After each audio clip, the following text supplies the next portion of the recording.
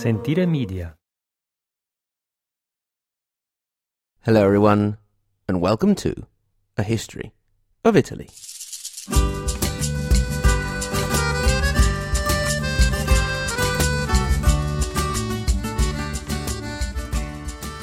Episode 45, Matilda of Tuscany, the Iron Countess of Canossa, Part 1.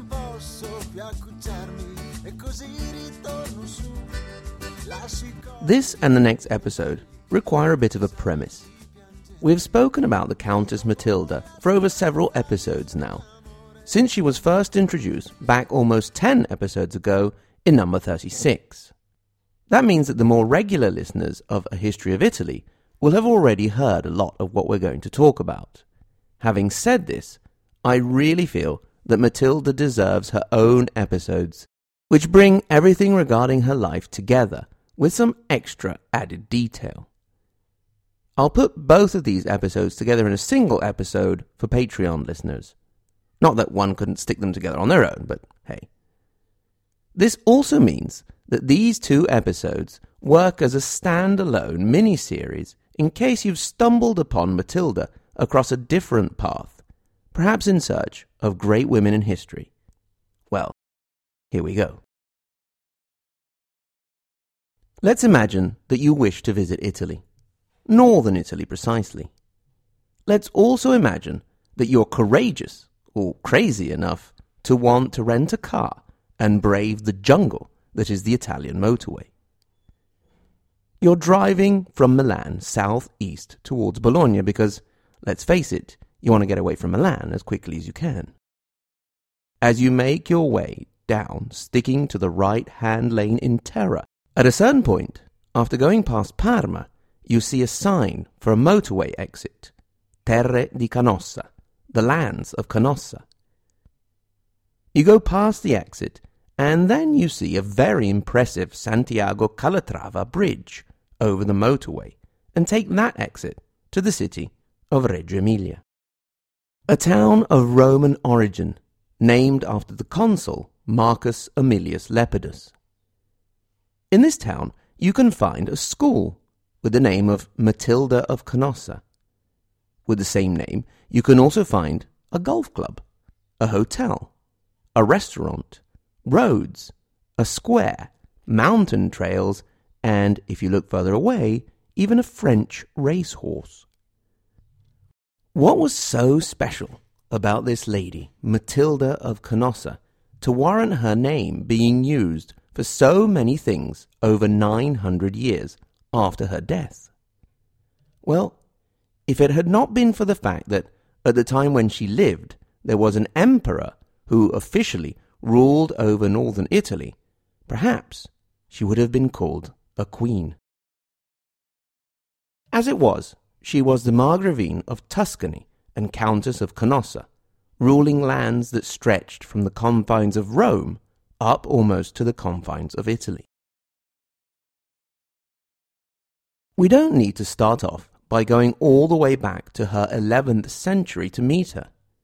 Indeed, in the year 1644, her body was examined and found to be more or less intact, with flesh still on it, straight, large, regular, very white teeth, and red hair. Yes, ladies and gentlemen, Matilda was a redhead. But before we go to stand beside the little red-haired girl, let's go and have a look and see where her family came from. The founder of the Canossa dynasty is considered to be a certain Siegfried, a man of Lombard origin who made his way to the mountains of the Emilia area from the Tuscan city of Lucca. It is around Canossa that the family started to build their own power base. Their big break came at the time of Emperor Otto the Great. The head of the Canossa family at that time was Adalberto Atto, a vassal of the Bishop of Reggio Emilia, Adelardo. It was Adalberto Atto who gave sanctuary to Adelaide, future wife of Emperor Otto, as she fled from Berengarius, king of Italy, who wished to force her into marrying him.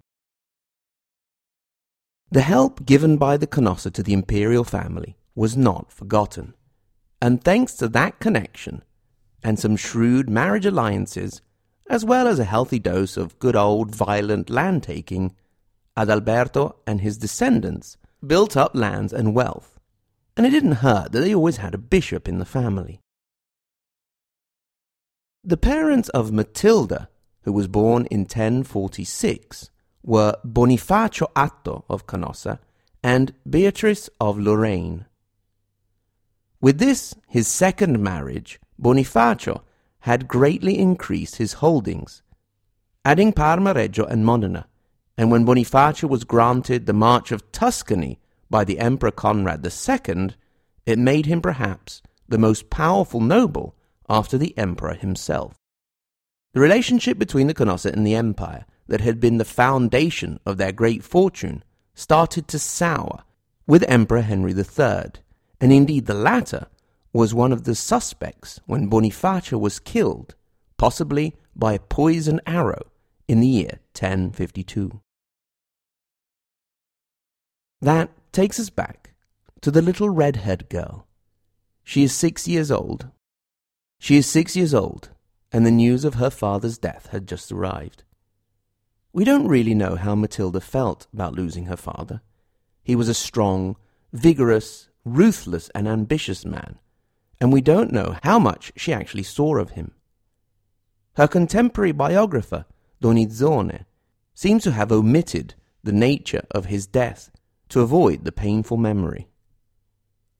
In any case, Beatrice was alone with 3 children: Matilda, the youngest, Federico, the oldest and the heir of Bonifacio, and Beatrice Jr.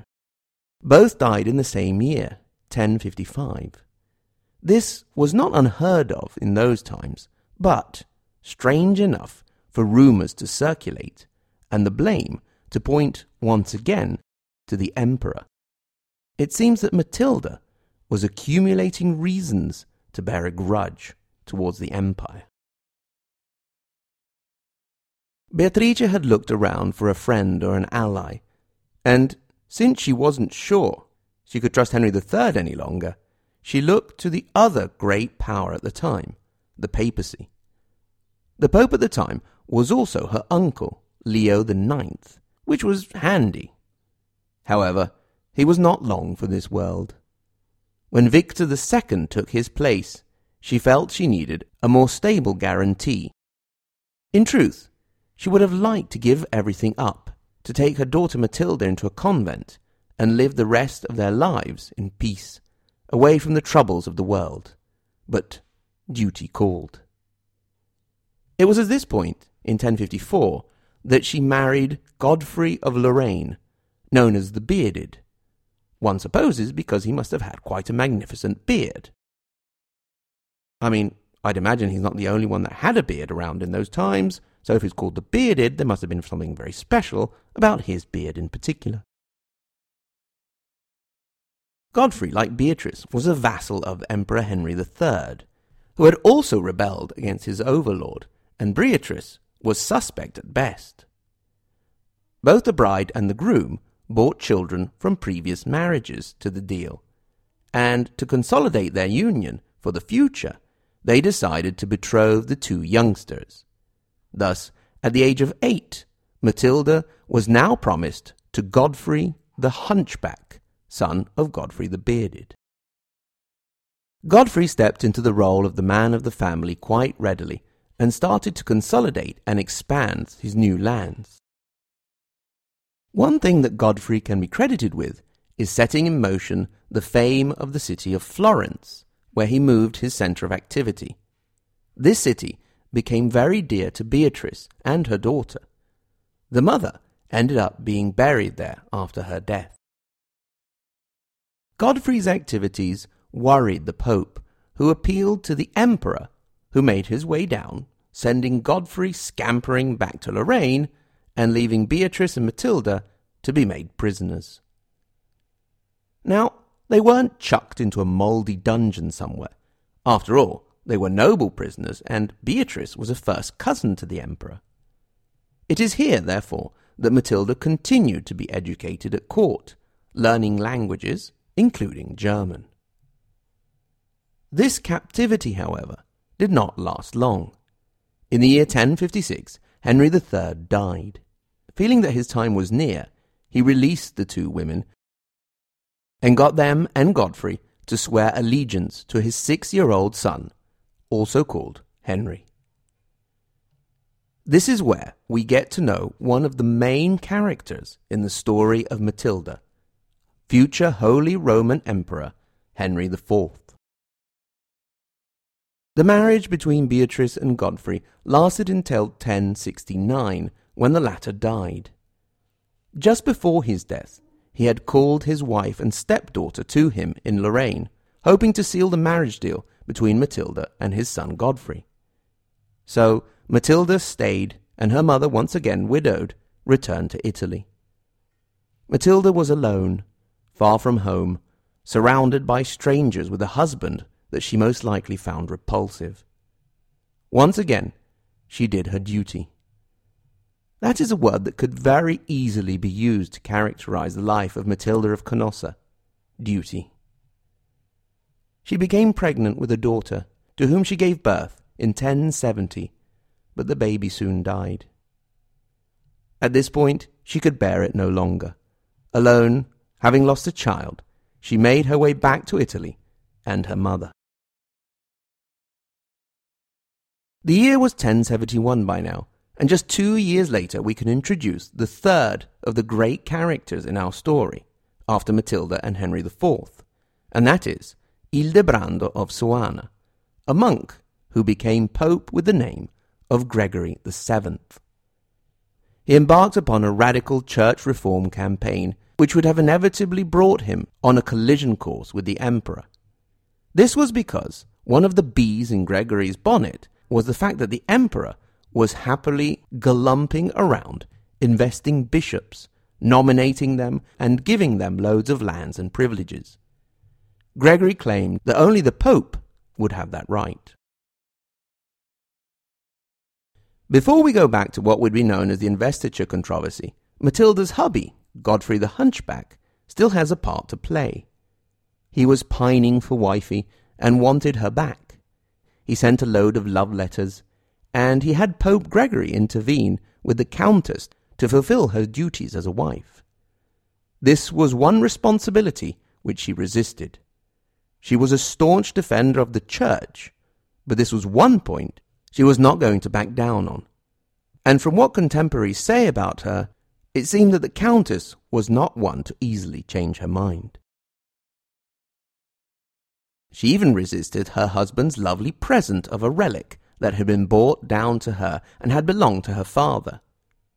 Listeners will know that a relic is generally the remains of some saint. So basically, he was trying to win back the love of his wife by giving her bits of cadaver.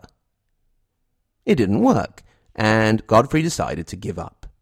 He no longer had the help of the Pope, who had gone quite cold on him, writing to Matilda that, "With regard to the advice that you ask, on what to answer Godfrey, we do not know, since he has openly broken the oath that he made to you, and we cannot believe any of his promises." But we now must move on from this romantic interlude back to the action. We mentioned that Pope Gregory set off on a reform that brought him into contrast with the emperor, and in the famous year of 1075, we see the deposition of the Pope by the emperor and the excommunication of the latter by the former. In all of this, Matilda supported the papacy. This came at a great cost to her, since the close proximity to the Pope of an unmarried woman gave their enemies all kinds of ammunition to discredit them. The year 1076 was a game-changer for Matilda. Her marriage ended quite dramatically and suddenly when Godfrey of Lorraine, known as the Hunchback, was killed as he sat down on the toilet by having a dagger or sword shoved up his, well, the place one uses when one goes to the toilet. Even worse for Matilda was the death of her beloved mother, her only remaining family, in April at the age of 57. Matilda's desire to leave the burdens of the material world behind and seek the peaceful life of the convent was even stronger in these moments of desperation. But once again, Gregory convinced her to stick to her guns. Duty won out again. The winter between 1076 and 1077 was one of the coldest in living memory. The great Po River froze over, and wild animals came out of the vast forests that covered the Po Valley and entered villages looking for food. We can imagine Matilda brooding in front of a fire in her cold and draughty castles. Even for nobles, keeping warm wasn't easy, with only open fireplaces to warm the cold stone floors and walls. It was during this cold winter that the humiliation of Canossa occurred. Henry IV, due to his excommunication, had lost the support of many of his nobles and had been forced to accept to attend a council in Augsburg. However, as the Pope was making his way up, Henry headed him off, and when the Pope retired to Matilda's fortress of Canossa, Henry went to him, in penitent's robes, barefoot, freezing in the snow for 3 days and nights. In the end, the Pope, the leader of the Christian church at the time, was forced to take back into the church a penitent Christian. Although he had indeed suffered a humiliation, and I suspect a bit of frostbite, Henry had performed a diplomatic and propaganda masterstroke. His excommunication had been lifted, and he had not had to attend the Council of Augsburg. In Canossa in those days, as well as Matilda, Gregory, Hugo of Cluny, and the mother-in-law of Henry IV, Adelaide, there was also a man by the name of Anselm, Bishop of Lucca, who was at the time in exile from the city, since the citizens, who were pro-empire, had rebelled against him, and his attempt to implement the reform there.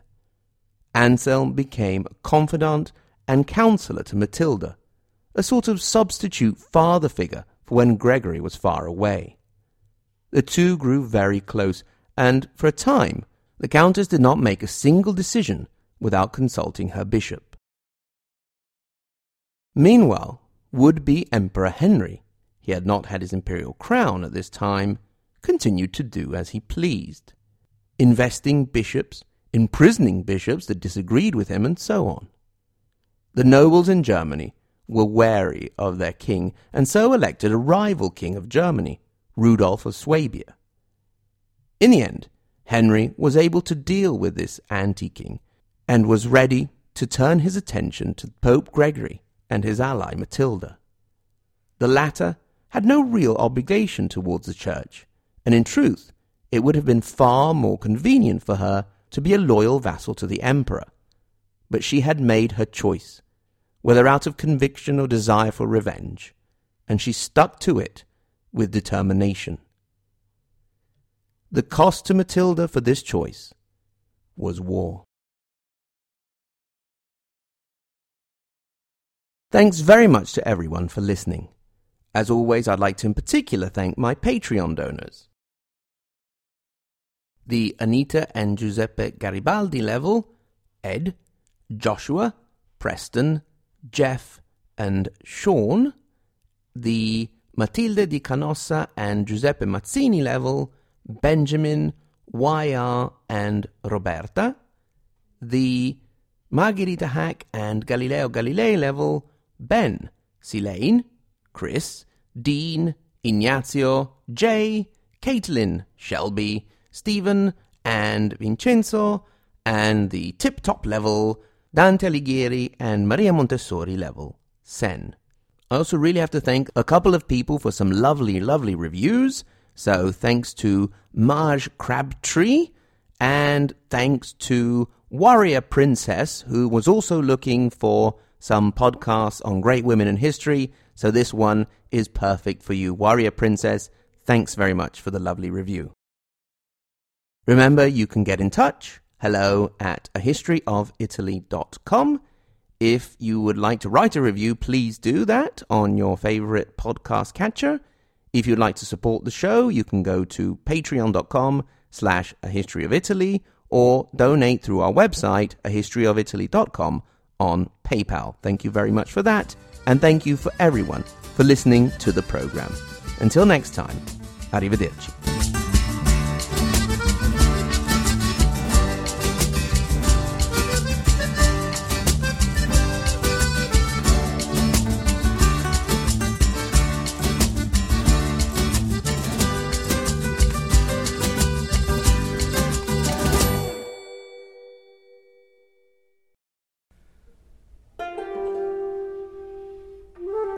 Oh, Matilda, my love, my darling, I have missed you so much. Please, my little love pigeon, come back to me. No, thanks. Oh, but I have brought you a present, huh? A precious relic that belonged to your father.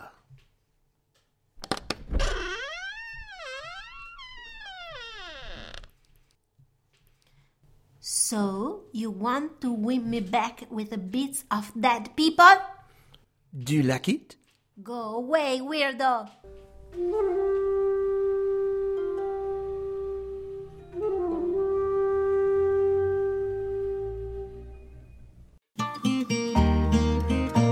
Sentire Media. Hey, podcast producers and show hosts. Do you want to join a podcast network that celebrates all things Italian? At Sentire Media, we understand the allure of Italy and its unique culture. Our devoted team of hosts and producers are all driven by their shared passion for Italy.